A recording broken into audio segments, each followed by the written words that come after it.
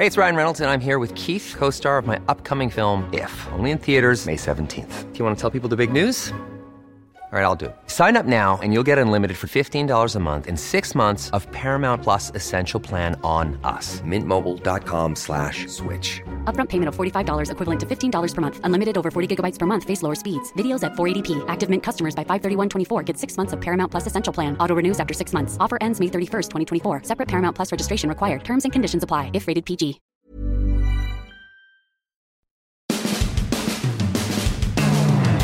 Happy birthday to Tom Brady. You are 44 years old today, and you are still the greatest quarterback of all time in the National Football League.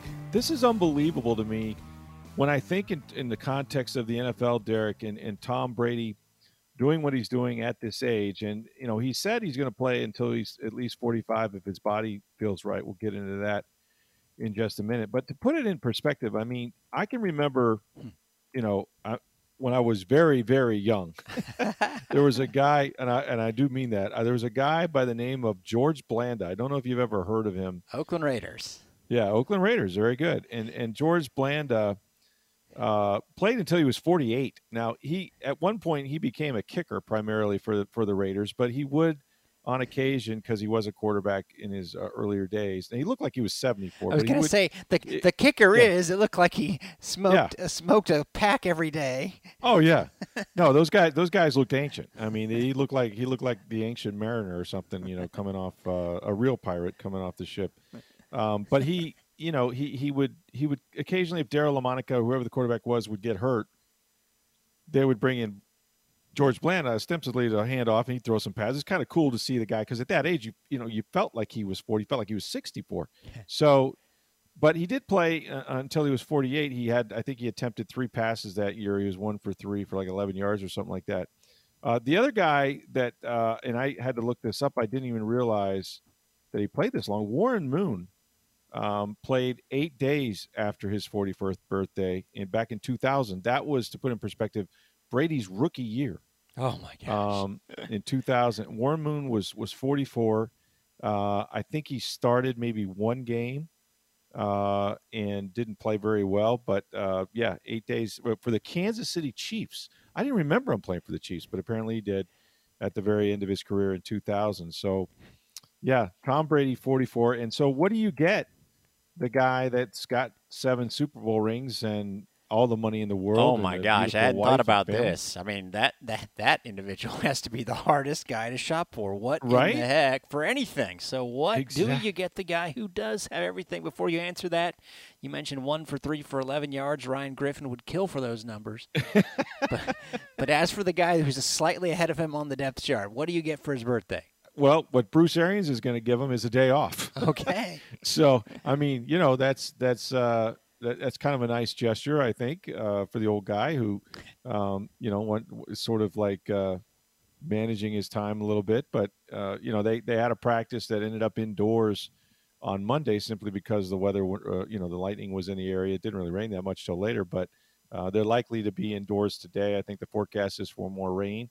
But yeah, he'll get to watch Kyle Trask and Ryan Griffin and Blaine Gabbert and those guys kind of do his job. But he's defying, and resetting any expectation there are for NFL quarterbacks, or for that matter, other sports as well. We've seen obviously pitchers, pitch into their 40s and things like that. But when you think about football, and even what he went through last year playing with a torn MCL, it's just a testament to just how well he takes care of himself. And and Alex Guerrero, who's his personal trainer, that's over there doing all that he can do with the TB12 and keeping him upright. But, what Arians says, he goes, it's one thing for him to physically do it. What's amazing is the fire that still burns in him. I mean, he has accomplished more than any player in the NFL history, obviously, and especially as a quarterback.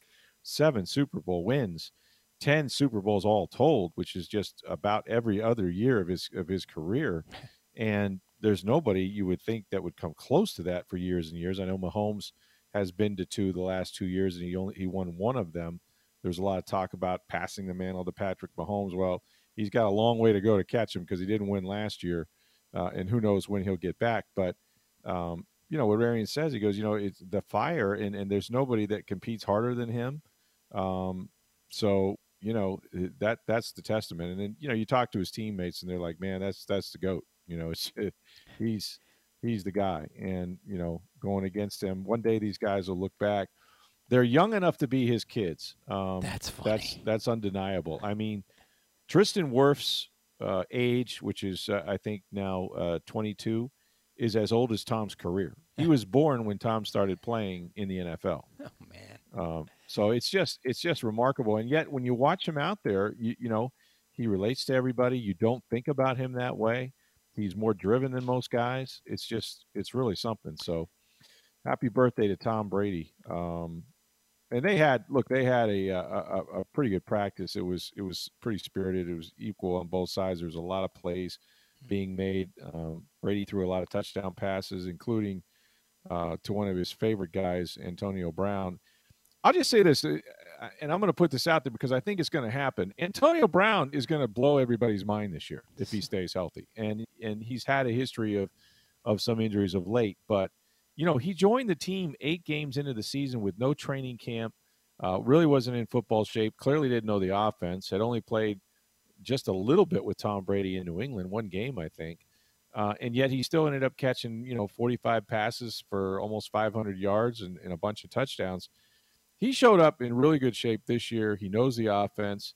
And when you watch him practice, he only practices one way. I mean, he's the liveliest guy out there. I mean, you know he's in the building. He's getting in cornerbacks' faces. He got behind the defense 2 or 3 times. Brady hit him perfectly for some deep shots. He hit other guys too, Jalen Darden, the rookie, Mike Evans. But it was a day of big plays in practice. But Antonio Brown, if you consider him if he stays healthy, and that's always the big if, right, at this age. Right. But if he stays healthy and plays 17 games instead of 8 and has a training camp and all of that, it would, you know, what he has done in his career is put up about 1,300 yards a year.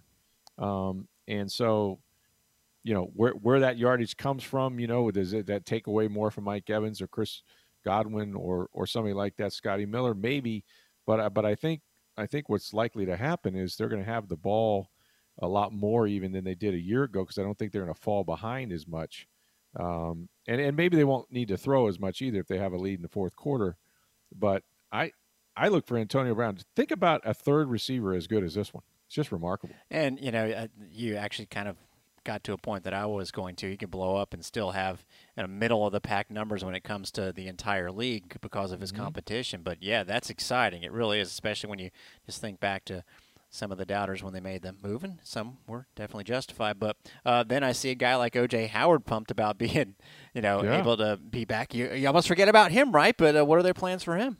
Well, I mean, OJ was off to his best year. I think that, you know, Tom had a lot to do with that when he came in and they were working out at Berkeley Prep. OJ was one of the first guys that was out there, always with Tom, who took sort of a personal interest in him. I mean, you can imagine Brady's perspective, having played all those years with Rob Gronkowski, who was out there at Berkeley Prep a year ago when there was no training camp. And here he sees a guy that's 6'6", 252 pounds and runs a 4.5 40. You know, like this dude has unbelievable skills. He can catch the football.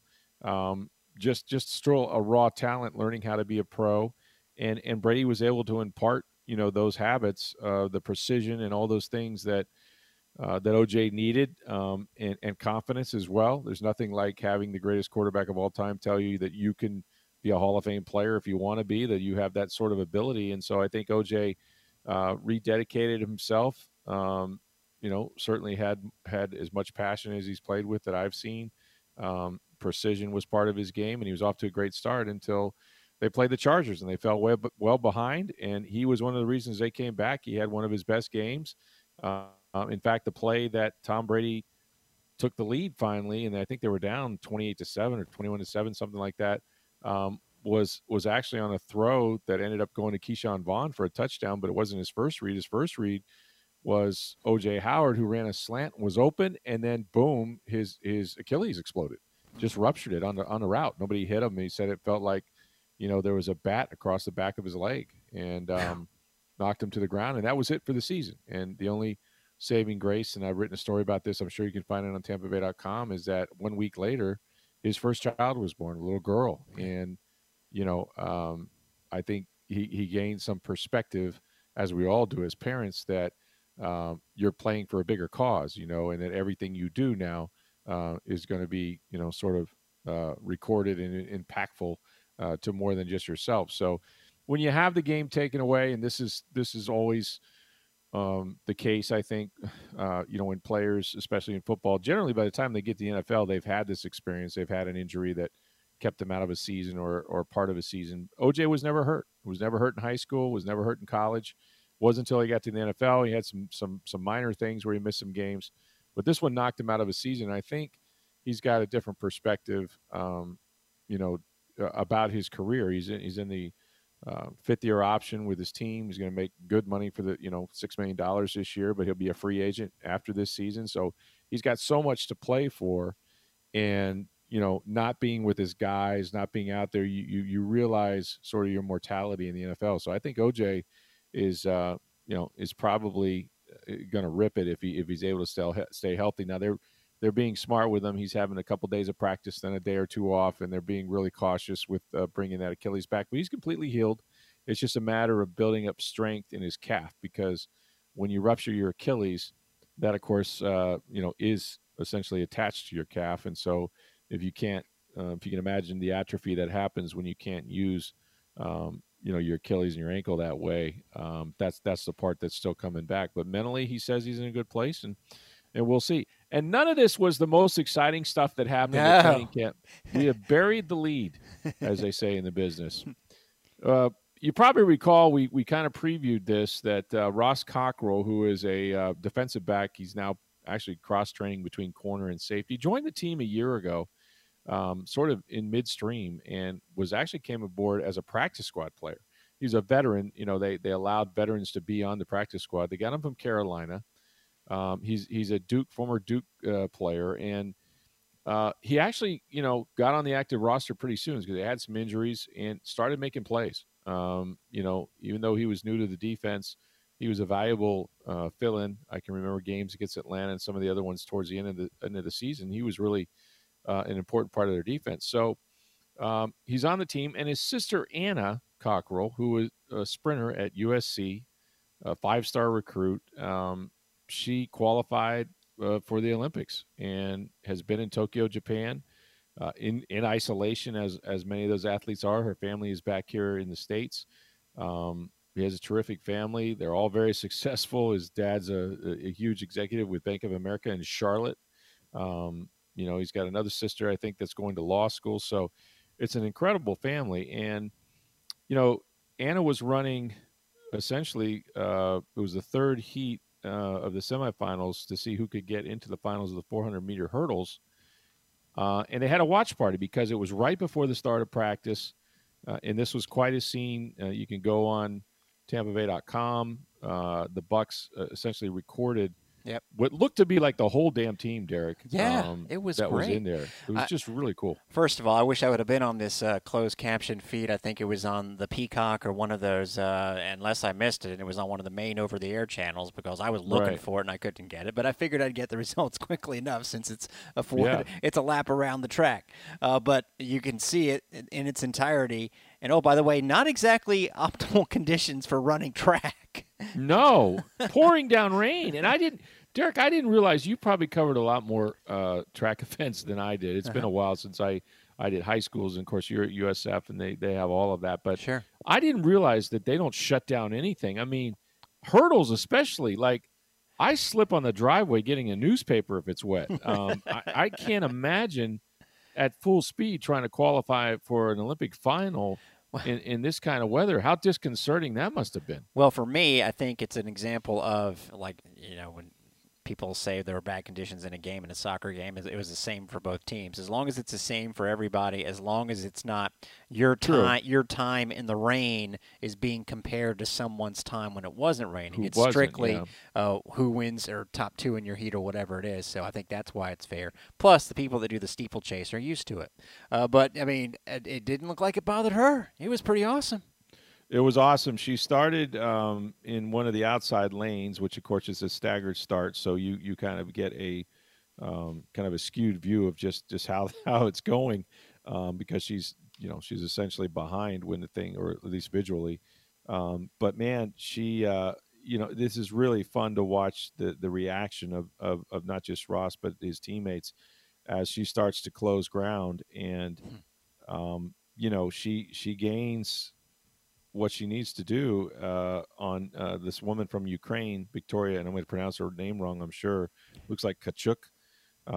Just the final few meters. Yeah. Mm-hmm. Victoria's good. Yep. Because I can't. It's Tkachuk. So for those Ukrainians out there, you could probably pronounce it much better than I can. But she closes just in the last couple meters. I mean, it is down to the wire, literally. And second place finish, 54.17 seconds, which is just really fast. Not to mention going over hurdles.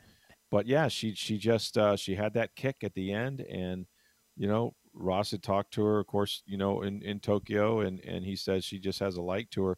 Well, let's listen to what Ross Cockrell had to say about watching his sister qualify for the Olympic final in the 400-meter hurdles with his teammates. Well, Ross, congratulations. I don't know whether I guess I start with Anna, but then your 3 interceptions on the day was pretty good too. So how good of a day was this for the Cockrell family, and what was it like to have all those teammates cheering? Well, it was just a tremendous feeling. Coach Arians, the Bucks family, the Bucks team, being able to watch my sister run with this team and with this family, it just was amazing. It's the biggest race of her life, and to see her go out there and perform as well as she did, and in adverse weather and adverse situations, and then go out to practice and be able to do my things. I was just, feeling the magic that she had. I think she passed it along to me. How nerve-wracking was it, man? That was one close finish there. She gutted it out at the end, right?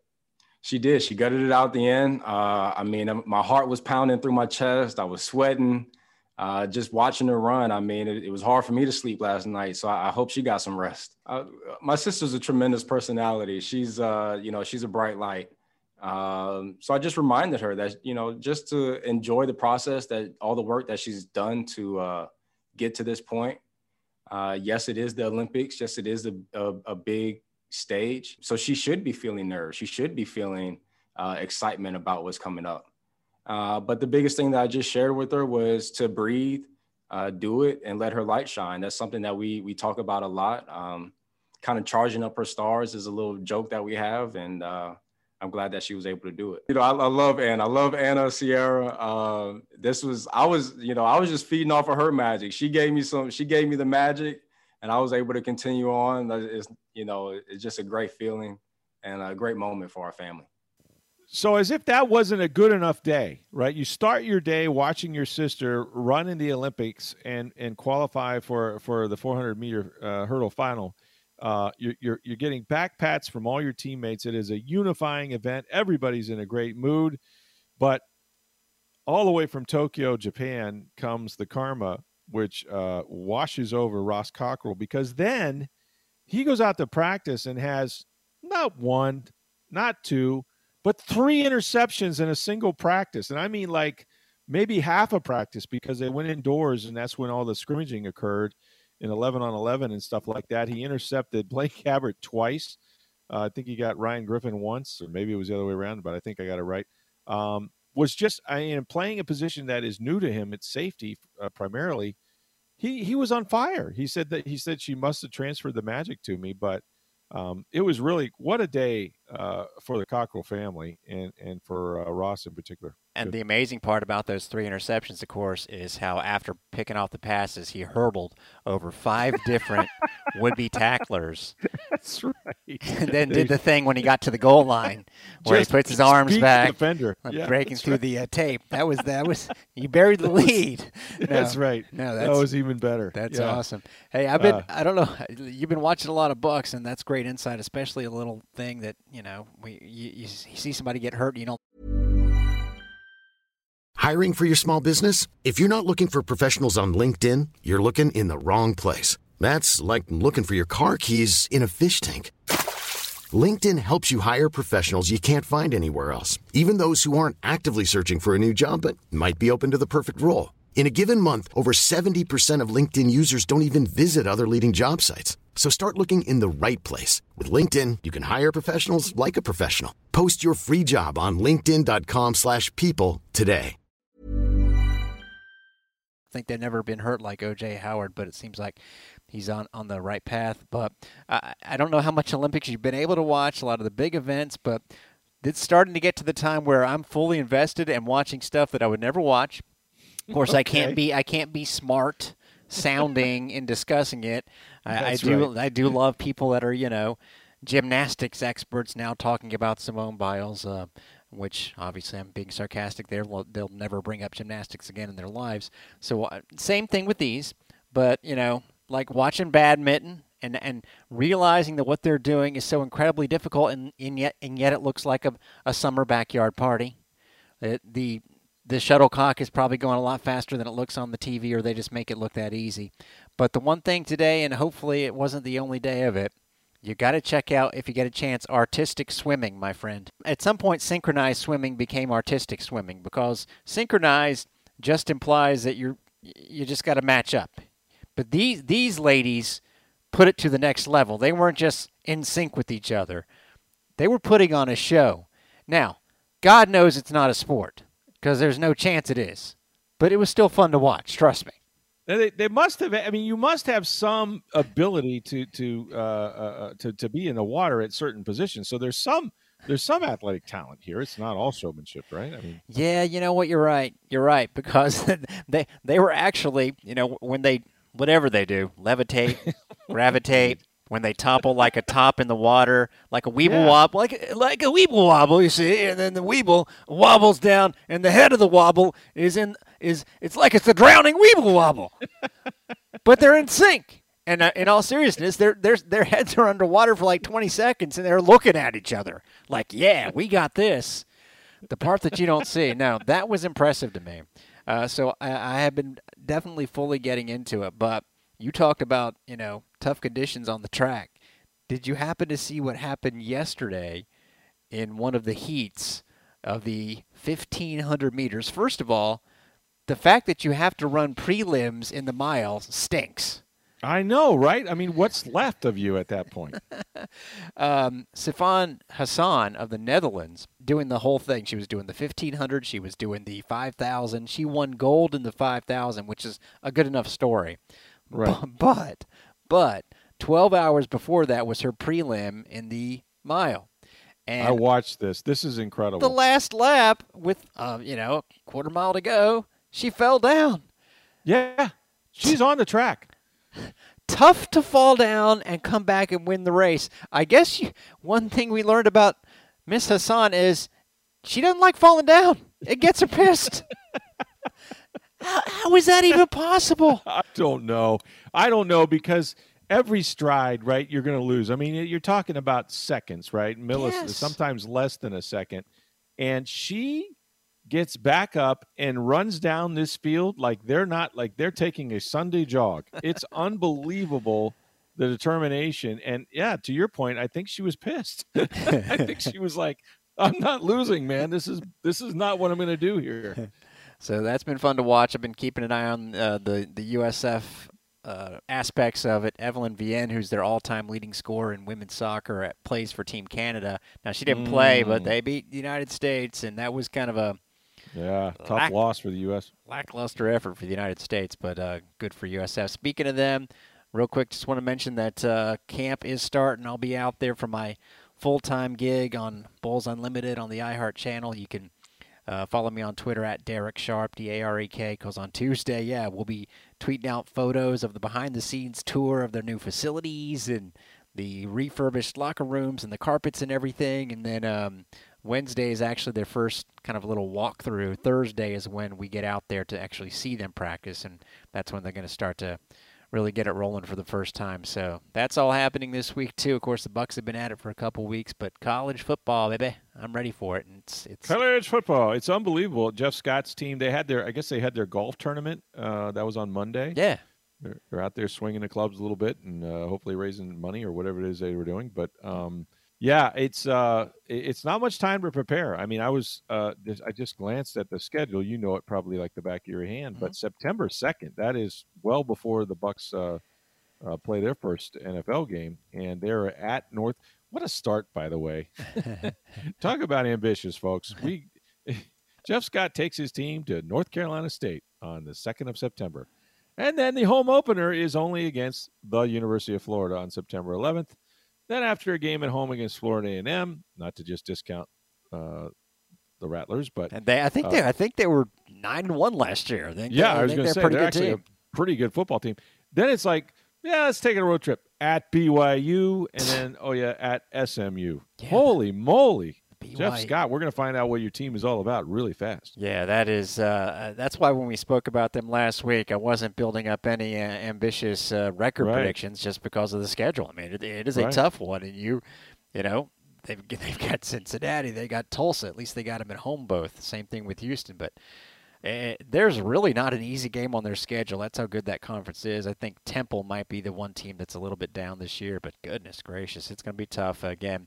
We'll fully cover it on Bulls Unlimited, but I wanted to mention that that's happening this week, along with a couple other cool things at USF that in the span of a few days, essentially both Jose Fernandez's women's basketball team and the men's soccer team announced that they're playing the best team in the country is just going to the Bahamas, where they'll likely play against UConn among their three opponents. Wasn't enough. They found out that Stanford, which won the national championship last year, yes, they did, pretty decent program, is actually in a different event in the Bahamas, but had only picked up 2 games. So they basically, Stanford said, we're not going from Stanford to the Bahamas and only playing 2 games. Just to play 2 games. So in between their 2 regular games in that event, the Bulls are going to play them, so they're going to hang out. This is going to be terrible because I have to stay with the team as the play-by-play announcer. Do you have to stay in the Bahamas an extra couple days? Yeah, really? Yeah. They play from the 20th to the 22nd. That Stanford game's not until the 26th, so that's going to be... what are you going to do? I don't know what you're going to do. We're staying there, that's for sure. I mean, then figure out the rest. But I thought that was pretty good just to be able to add, the national champion, and then men's soccer is playing. They just announced their schedule at Clemson, which was the number 1 team in the country last year going into the NCAA tournament. They got actually upset by Marshall, which went on to win the whole thing, so maybe not that big of an upset, but good stuff going on over there. And speaking of college, finally something positive. I mean, I'm sure there'll be other positive things, but it's all been sort of slap you in the face with the reality of the situation, talking about the financial aspect of the realignment. I actually like this one part of it because the SEC, it's been reported, and it makes complete sense when you have 16 teams, is going to go from an 8-game conference to a 9-game conference schedule. And the way that they're talking about doing it, I really love. People might not realize this, I didn't, that they only play an 8-game schedule right now, and you have 2 7-team divisions. So you're playing 6 opponents every year, and one of your other 2 in the other division is a fixed opponent. So you're only seeing the other 5 teams basically once every 6 years. And so you're only going to another stadium once every 10. Texas A&M got into the conference in 2012. This is the first year they're going to Georgia, for example. Wow. The Gators are hosting Bama for the first time since, I think it's 2011. So what they're going to do. Didn't realize that. Yeah. So the math is perfect. They're going to essentially have you play 3 opponents every year. And they don't have to cross over. In other words, Texas is going to play Oklahoma and Texas A&M, but Texas A&M doesn't have to play Oklahoma. It's whoever you play, 3 will be that way every year. Florida versus Georgia will definitely be one of theirs, for example. And then that leaves the other teams in the conference. So basically, of the other 12, you'll alternate 6 one year, 6 the next. So guess what? If you stay there at 4 years, you're going to see every school in the conference. And so I thought that was a pretty cool idea. The only interesting part of it now is going to be, who gets stuck with who gets stuck with Bama. I don't think they can make Bama play Auburn and LSU and, the Gators every year. They're going to probably slip Vandy in as one of their, every year opponents. But I just kind of like that concept. Thought it was pretty cool. No, it works out. There's some symmetry there. And, wow, I didn't realize Alabama's visiting Florida this year. Wow. It's actually the week after they play USF. So, hey, trap game, right? If you're looking at it from... That's what I'm thinking. They're going to be looking ahead to the Crimson Tide. Let's not fool ourselves. I mean, USF has Florida right where they want them, at home and looking ahead to the Crimson Tide. So makes all the sense. That's one game I will take the track back up to games. I covered the Gators a million years ago for a couple of years for the Tampa Bay Times before I covered the Bucks, and there were some eventful years up there. Both programs got in trouble, but that's another story for another time. but that drive up there can wear you out. It can blow up a car, as it did mine. And wow. But that is one road trip I would take and sit on traffic on I-75 to try to get to watch Bama play at Florida. I can't imagine what those tickets are going to be. Going back to the Bahamas though, real quick, Derek Sharp. If you're looking for things to do, please. I have made a couple of sojourns down there, and with a friend of mine who used to win trips all the time for the whatever insurance he sold, whatever. And you got to be careful where you go. But there is lots of I don't know if you're certified in scuba or if something that would interest you, but they do shark dives, and I have taken a shark dive. I've talked about this on the podcast before, but yes, don't. Let me stop you there. No, that's a big hard no. But go ahead, tell me about the shark dives. No? Well, see, now I would be a hard no after having done it, but I was foolish enough to do it one time. And just to make a long story endless, you go down there with a bunch of other divers, and they basically you sit on your knees, which is a good position to be in with a bunch of sharks swimming around. So you sit already there, knees, yeah, pleading for the sharks not to eat you, and you're side by side. Why did Stroud tell me to do this? I know, and there's a lot of air being sucked in. I can tell you that. You're watching it go out of your tanks. But apparently, sharks don't have great eyesight. They use sonar to determine when something is around them. And so if they sense that there is a big black mass of people side by side, they think it might be one large whale instead of a bunch of edible humans. Oh. And so. They will they're curious, but they won't really mess with it. At least that's what they told us. Even though they had safety divers with PVC pipes, that I didn't really think that was going to really do much to the sharks. But that aside, the guy goes up and see down. It coming. So no, they're right on top of the heads. The guy goes up and down the line of divers that are on their knees, feeding the sharks. But he's in a shark suit, which begs the question: why aren't we in shark suits? Right? Like we're just in regular suits, and so. But he's feeding, and there's a big debate about whether you should feed these wild creatures, and the answer is no. And the reason is that they would do this several times a week, except on Friday. So we did this dive on a Thursday, and survived it. And heart pounding, it's surreal. You get to the point where you feel like you're not in the water with the sharks. You're like apart from them, but no, you were quite right there. And then you come back, and it's and if you have all your limbs, you're happy. But then the next day we went on a deep water dive in generally the same area, but it was Friday, and there are no shark dives where they feed the sharks on Friday. Problem is the sharks don't know what day it is. They come out at 2:00 every afternoon because that's when the sharks get fed by the shark divers. And so now you just have a bunch of people kind of flailing around, not sitting on their knees side by side, and the sharks are just as hungry, if not more so. So, yeah, be very careful if you opt for the shark dive down there in the Bahamas. But it is a beautiful, beautiful place. So your buddy that won all the trips, was he also a hypnotist? Because I'm wondering how he got you to agree to that. Well, he got me certified. He got me to agree to a lot of things. I'm not going to lie. Okay. It was kind of an influence in my life. But that was one that I thought better of, and kind of look back on it as well. You can always tell that story that you dove with the sharks, and they were big 7 and 8 foot Caribbean reef sharks. These were not, and there were about 200 of them just swimming all over the place because they were getting fed. It was free meal. Who would show up for that? Hey, we are just for transparency recording this before the Rays and Mariners got it going, but I guess you got a communication from a reader/listener pointing out something about one of the Rays players whose job is it, including among things, to catch a ball, but does something different before he catches it? Well, according to the listener who sent us a mailbag comment, I guess you would say, he claims that Francisco Mejia closes his eyes before he catches the baseball from the pitchers, which I'm going to watch closely. I have not recorded any games, so this is not something I can go back into the archives, but I will try to find any kind of frame I can of Francisco Mejia catch. I would find it hard to believe that this is the case. Now, the tools of ignorance, right? I think I caught for about a year when I was 7 to 8 years old. My dad was a catcher and played professional baseball, so he thought it'd be fun to make me one. And then I rebelled with all my might, and it got out of it because you don't want to be back there.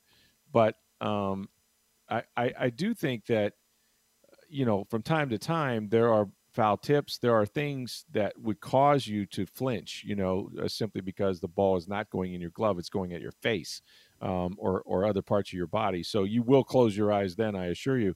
But, what always amazes me, and I don't think people account for this enough, when you watch these major league pitchers and you see guys like Shane McClanahan who throws 101 miles an hour, right? But then he has a wicked slider that just dives, and he may spike one of those every now and then about 45 and a half feet at you. The amount of movement and it's unhittable, right? Well, sometimes uncatchable. I mean, imagine you go from that guy to, Yarbrough, who's a different type of pitcher, to,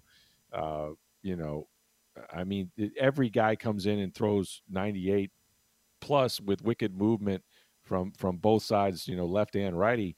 It's a hard job. It's a really difficult job that they make look easy every single day. And I credit them for being able to handle that particular pitching staff, because this staff, as you know, the bullpen is the best in the American League.